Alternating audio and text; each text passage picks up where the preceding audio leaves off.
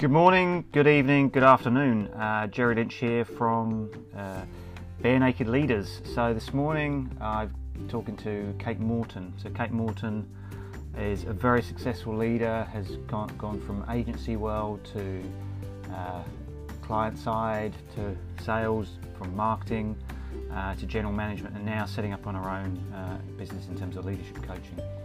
So she tells some great stories around her leadership journey, her doubts and fears. She's a perfectionist, so if you're a perfectionist, you'll hear a perfectionist leader and some of the challenges that come with that. You'll also hear about if you've ever heard that voice in your head that says I'm not good enough.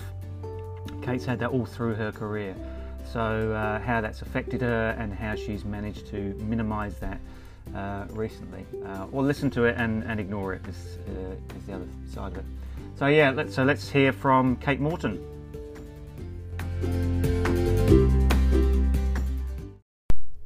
So good morning and welcome to Bare Naked Leaders, and I've got with me this morning Kate Morton. So Kate, I've worked with Kate for many years at Mars. She's now on her own doing leadership coaching, and I'll hand over to Kate and just welcome Kate and tell me a little bit about your journey to where you are now. Yeah, so thanks very much for having me, Jerry. It's great to be here. So my journey, well, I grew up here in Auckland, went off to university at Canterbury, and then I was pretty desperate to leave the shores of New Zealand, so off to Canada I went skiing, and then a short stint in London, and then I wanted to get started on my career. So at that point I moved to Sydney, and I started my career with DDB in Sydney.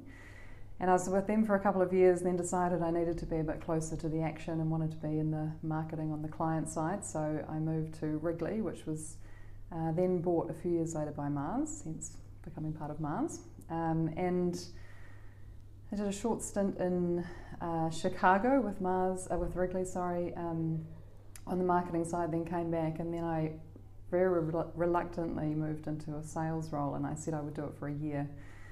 And I didn't do it for a year, I did it for, I don't know, maybe 7 or 8 years, a lot longer than that.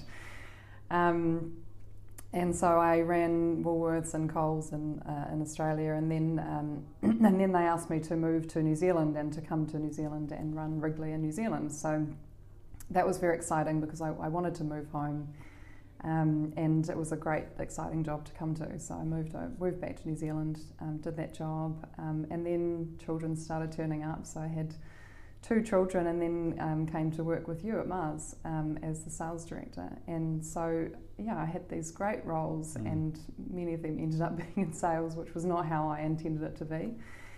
But what I had was this undercurrent through my 20s and into my early 30s, and when I had kids, it only became more striking, and that undercurrent was of exhaustion. And before I had kids, it was okay because I had the weekends to recover, but once you have kids, suddenly you have no time to recover. And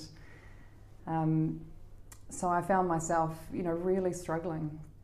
And I got to the point just over 2 years ago where I was just so tired and I wasn't living my life, and I felt that I needed to leave. So I thought it was the biggest decision I'd ever made at the time, but I was exhausted. I mean, I just had no quality of life because I was just surviving to get through the weeks, and then not really enjoying the time with my kids, who were, toddlers at that time, because I was tired. I just wanted to lie on the couch and sleep. And so I decided to leave, and I was devastated because I'd been with Mars for 14 years. I loved the company, I loved what I was doing, I had great prospects, I was really well regarded, but I had no quality of life, and I just wanted to lead a better life, and I didn't know how long it would take for me to find that. So it felt like the only thing I could do was to leave.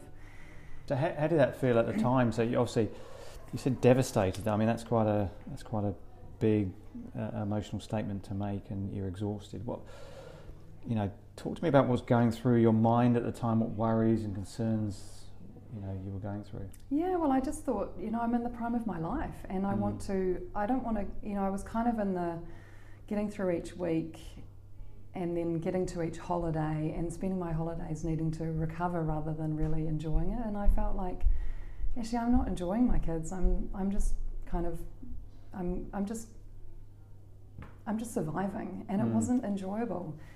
And I felt like there has to be more to life than this. But also there was more to it than that.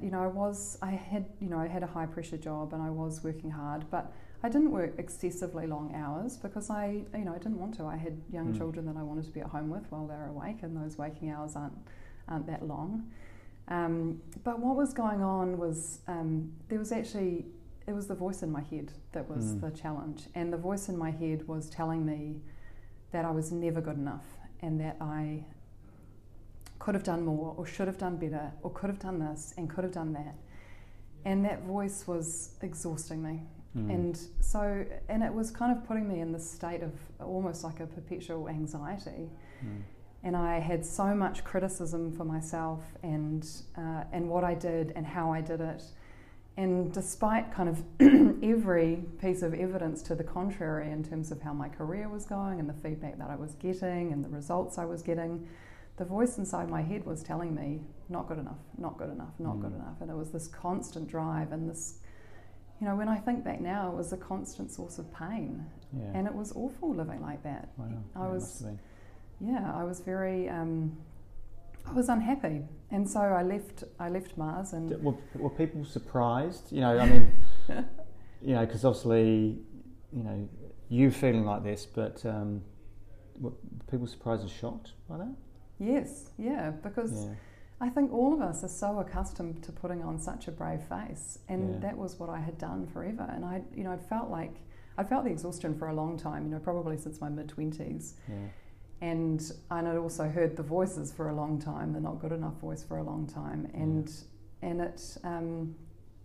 people were shocked because I put on this persona of everything's wonderful, and I don't know how, but I have a remarkable ability to demonstrate calm on the outside when actually... Great, maybe playing poker, I'd say. Maybe. I haven't discovered that talent quite yet. But, when on the inside, actually, things were really tough. And so people were shocked, and even people that were close to me, they were really taken aback by that decision. Yeah. What was it like stepping out of that into, probably a bit of unknown, Oh, it was the hardest thing I've ever done. Yeah. I gave Mars a long notice period, and in that time I had to work through a lot of the stories that I built up in my head, because I created my identity around the job that I had and the status that came with that and the money, and walking away from that was very, very challenging. Who was I if I wasn't the person who worked here with this title and this money coming in? But I got to the point where I was choiceless. I just I had to do something for myself, and I didn't know what it would look like. And 3 months into that, having left Mars, thinking, I know I need to recover, but I don't know how long it will be. 3 months into it, I'd also left my marriage, so that was a big thing to add to what was already a pretty traumatic time. And I think, 3 months in, I was also thinking, gosh, I don't feel any better. Yeah. I had, what I would describe as rest, although when you've been operating at full pace, rest isn't something that is easy to do. In fact, it was really challenging, and I had to really push myself after I'd got to that point of, 3 months holiday, and I'm still feeling as bad as the day I walked out. Yeah. I had to work out, well, how do I actually rest? How do I take the pressure off myself to just rest? So when you talk about rest, are you talking physical rest or mental rest? Well, it was both. Right. Because my body definitely needed to rest, and I spent a lot of time lying in bed. And I had 2 young kids, so I had to do the things that I had to do with them, but when I could rest, I needed to rest. So being not active, I could not exercise at all. I really couldn't even go for a walk. So doing that physical rest, which is boring. When you're used to living a life which you're doing all sorts of exciting things all the time, suddenly being in your room or on your couch is pretty dull. But I needed it, and I knew that I needed it, because when I would do too much, and in those early days, too much was probably one thing in a day, and I would feel it. I would feel exhausted the next day. But then the mental rest, that's probably where it gets interesting, because I really had to ask myself, how did I get here? And, when I have everything going for me, how did I get into this place where, my marriage has just ended, I've walked away from a company that I've loved, and how is it that this not good enough story is so strong that it has kind of dictated that I get to this point in my life?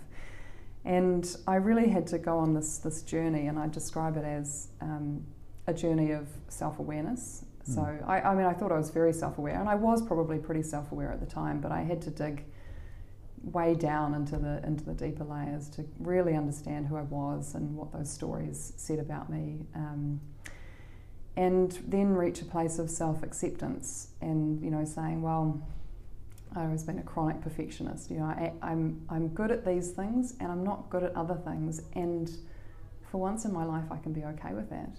And it was a hard place to get to, because I spent my whole life beating myself up about the things that I wasn't the best at.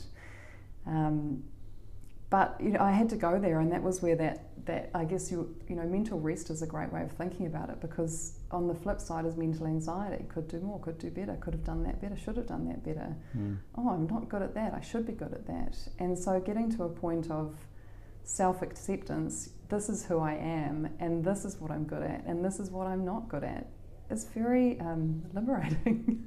So liberating, but it sounds easy when you talk about it. How did you get to that place? Because if there's perfectionists listening, they'll be saying, I'm like that, and I'm struggling to get to that place that you're at. So I had a lot of help. I was on a coaching course, which was a lot of personal development and professional development. I had my leadership coach, who I've been seeing for a long time, and I was seeing other people as well, and I was doing a lot of self-reflection. I think in that first 9 months, I think I wrote 150 pages in my journal. Wow. About the stuff that was coming up for me, what the stories were. And once you start to see it on paper and you hear it out loud and you talk aloud about it, you start to realise that some of it's not real. And you also start to listen to some of the feedback that you've been given. And I hadn't listened. I've been given great feedback for years, but I hadn't. My story was so strong that all I could think was they're wrong and I'm right. So you just dismiss it? I just dismissed it. I couldn't receive that feedback. And I started listening to what people said, and what people said was really kind. And what I think I now know is that people don't really lie to you. They tell you what they see. Yeah. Maybe they don't tell you everything that they see, but they tell you the good things that they see, and it's very powerful. But you have to listen. Yeah. So and then I think once you've got into a place of self-acceptance, then you can kind of move into a place of self-love. And people cringe when they hear that. I can almost see you cringing now. You can't. But when you're in a place of self-love, I think that's where you have compassion for yourself, for what you are able to do and what you aren't able to do. That's where you start setting appropriate boundaries. I had no boundaries before that, because I thought I had to do everything that everyone else wanted me to do. So what do you mean by boundaries? Well, this is what I can do and this is what I can't do. Right, This is when I'm available, this is when I'm not available. Right. And start to care for yourself as well. I mean, there's a lot of talk about self-care, but once you have self-love, then self-care comes kind of automatically, because you care about the people you love. And if you love yourself, you will do the things that you need and that your body's telling you that you need. And for years, I just dismissed what my body said. My body said rest, rest, rest, and I thought, no, go, go, go. Yeah. And so the voice in the head, is it gone? Is it still there? What's it saying now? Yeah, it's probably 10% there, which is that's a big shift. Yeah. But I can hear it when it's there.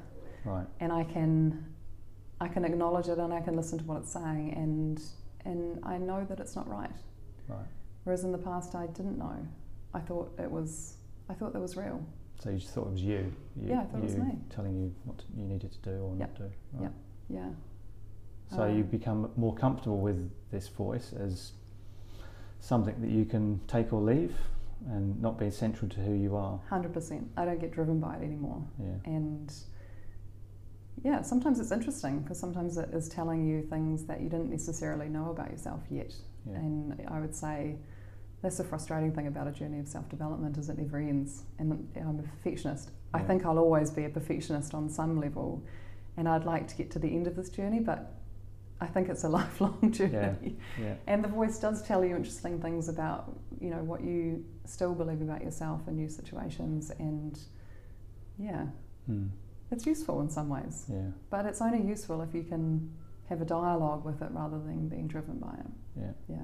So you've made quite a big step, you know, jumping out of the corporate world, good job, good money, good prospects, to, you know, setting up on your own. What doubts have you got in your mind? What's that voice saying about the future? Yeah, so I mean, now I'm doing the things that I love doing, and what I'm trying to do is have a lot of faith that I'll be where I'm needed, and that I'll end up with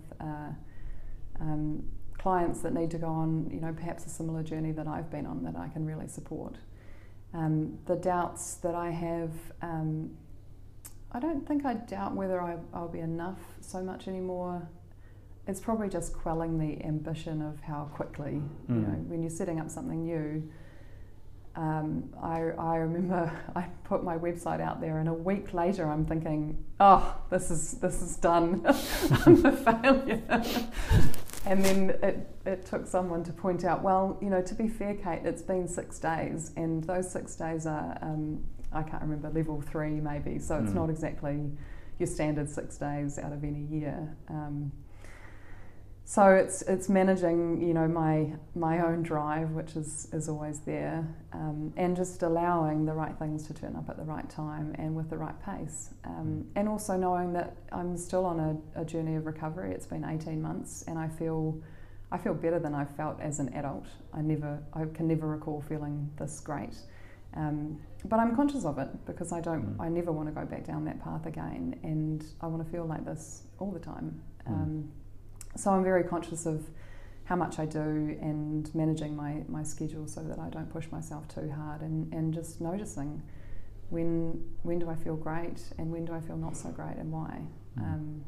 So yeah, it's an interesting journey, and I'm aware of the doubts because it's very different to what I've done before. But it's exciting as well. You know, the small wins feel like huge wins. Yeah. So I mean, as one thing I'm taking out is just that, you know, you thought you were self-aware, but you become a lot more self-aware, and just listening to what either the voice is saying or what's going on in your life or how you're feeling, rather than trying to put on this persona that to the outside world that everything's fine, good, you know, protective layer or whatever you want to call it. Okay, yeah. I want to go back to something you said a little bit earlier, which was around, you know, you've gone through a number of changes in your career, you know, agency world to corporate world to, you know, marketing to sales. So you said reluctantly, a couple of times, reluctantly went into sales. So for people who are going through a career, and, you know, some people might think there's a perfect line straight up to the CEO's role. What was going through your mind, you know, because you obviously went into sales, you were reluctant. What was that argument going on in your head at that time?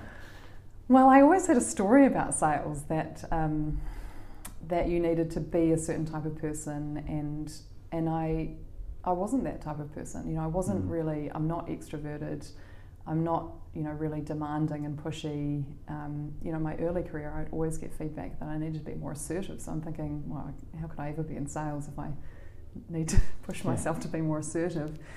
And I had a defined goal in mind at that time, and, you know, this is in my mid-20s, and I wanted to be the marketing director. And I was told at the time that to be the marketing director, I needed to do a year in sales, which is great advice. I'm certainly glad that I did, and I think it would have made me a great marketing director. But as it turned out, I brought something to sales that other salespeople didn't have, and I was very successful in my sales roles, and I was promoted very quickly. But I think, you know, having that definition of I want to be the marketing director actually held me back from seeing what other possibilities there were and what other experiences you could have. And I had amazing experiences in sales, and I would never have been able to do the regular New Zealand country manager role if I hadn't been in sales. I couldn't have done that anywhere near as well as I did it if I'd come from marketing. I just wouldn't have had the background and the information. So I think being open-minded to the experiences that are provided to you, and the people that you can work with, because in sales at that time in Australia I worked with amazing people who, you know, really made me the person that I am today. So I'm very grateful. So you just never know kind of where your path takes you and who you meet along the way and where it can go. And I think that pre-definition is not super helpful. Yeah. Well, I mean it's good. I think there is a bit of courage in there that you've shown throughout your career, making these steps, you know, into sales, out of the agency, into your own, maybe you don't give yourself credit for. And I think it's something for younger leaders to, you know, to think about is, you know, you might not know what that other role is going to give you, but if you never do it, you're never going to find out, and you know, you might be pigeonholed in a certain function. So I think there is, you know, life isn't linear, and sometimes you've got to step out into the unknown and just be open to what life's going to give you in that unknown. So 100%. And I because I'm the kind of person that I am, I still give myself mid-year reviews. Okay. and it's been fascinating. How are you to me. doing? I'm doing well. I just gave myself a mid-year review just the other day, and it's amazing to me what can be learnt. You know, I've been so focused on my career, and I thought, well, you know, I'll take a year off or whatever, however long off, and I won't achieve anything in that time. And yet, you know, in the 3-6 month blocks that I've done, I've had major achievements, and they're way beyond work, because success is way beyond what you do at work. There's a lot more to life, and there are a lot of experiences that I've gained from time off that I would never have had in an organisation.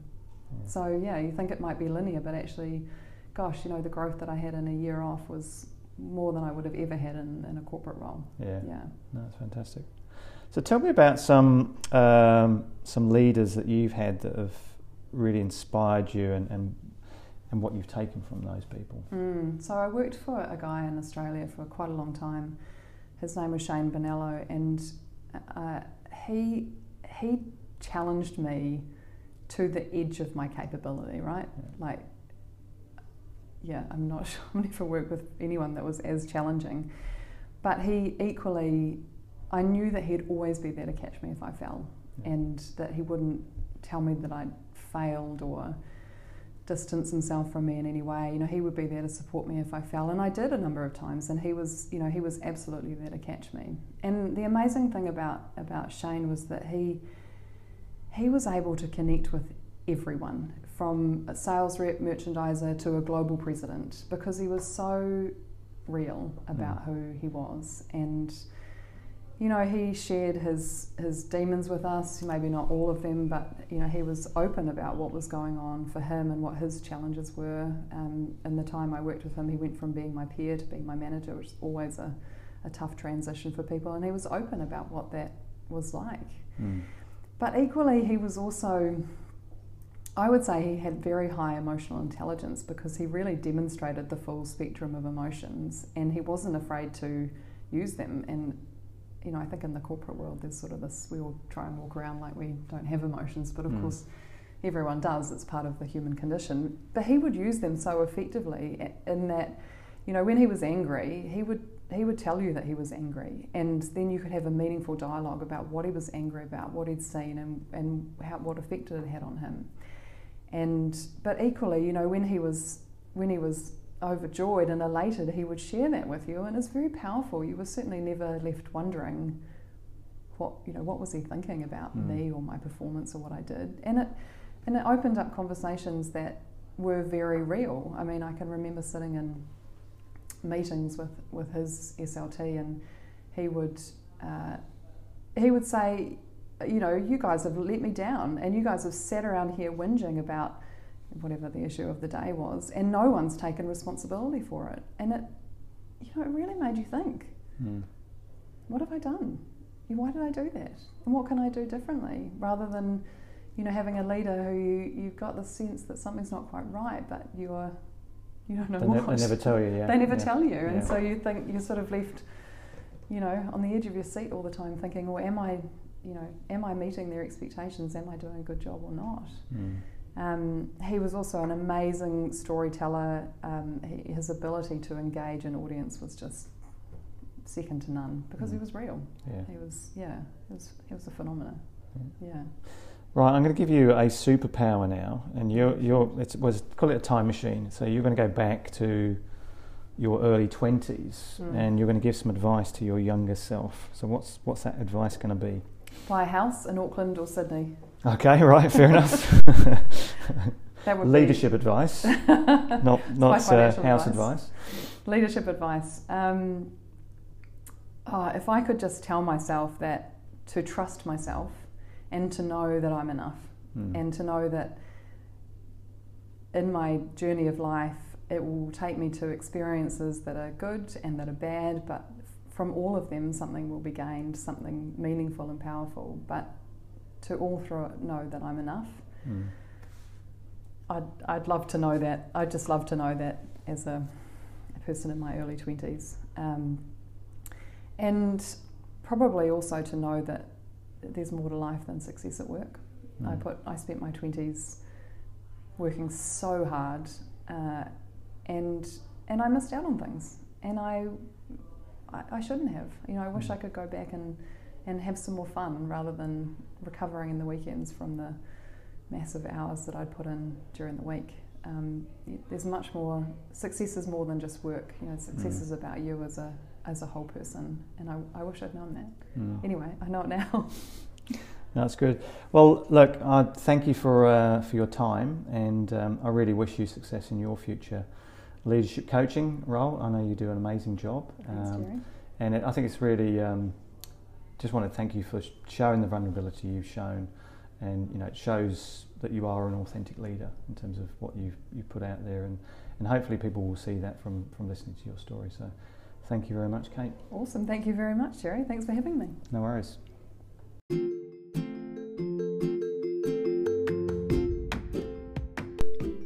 So that was Kate Morton. So thanks, Kate. And I think what I took out of that is, you know, really, I think many people, including myself, have had that voice in your head saying, I'm not good enough. And it doesn't matter how many people tell you that you're doing a great job, you just don't listen to it. So I think what I take out really is about just being more self-aware and knowing that you're going to have these doubts, you're going to have these voices in your head, but to not always believe them, to just be aware of it, and to listen to others. So if people are telling you you're doing a good job, then actually put more credence in that than sometimes, you know, your own voice in your head. So some great advice there for Kate. Also just about the difficulties being a really successful leader, and balancing, you know, home life as well. I think that's another one that many leaders struggle with, and really listening when your energy is low. So, and you know, you can try and drive through and put a brave face on, but I think what I got out from that is, you know, actually listening and taking action early, and not just putting on a face for others.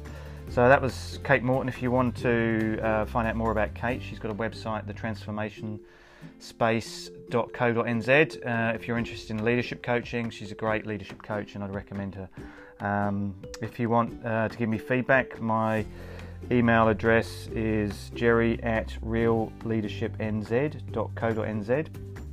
Give me feedback on the podcast or anything else. I do quite a bit of work around helping businesses in improving their strategy and also improving their culture. So if you need any help in that area, don't hesitate to give me a call. Have a great day, and we'll talk soon.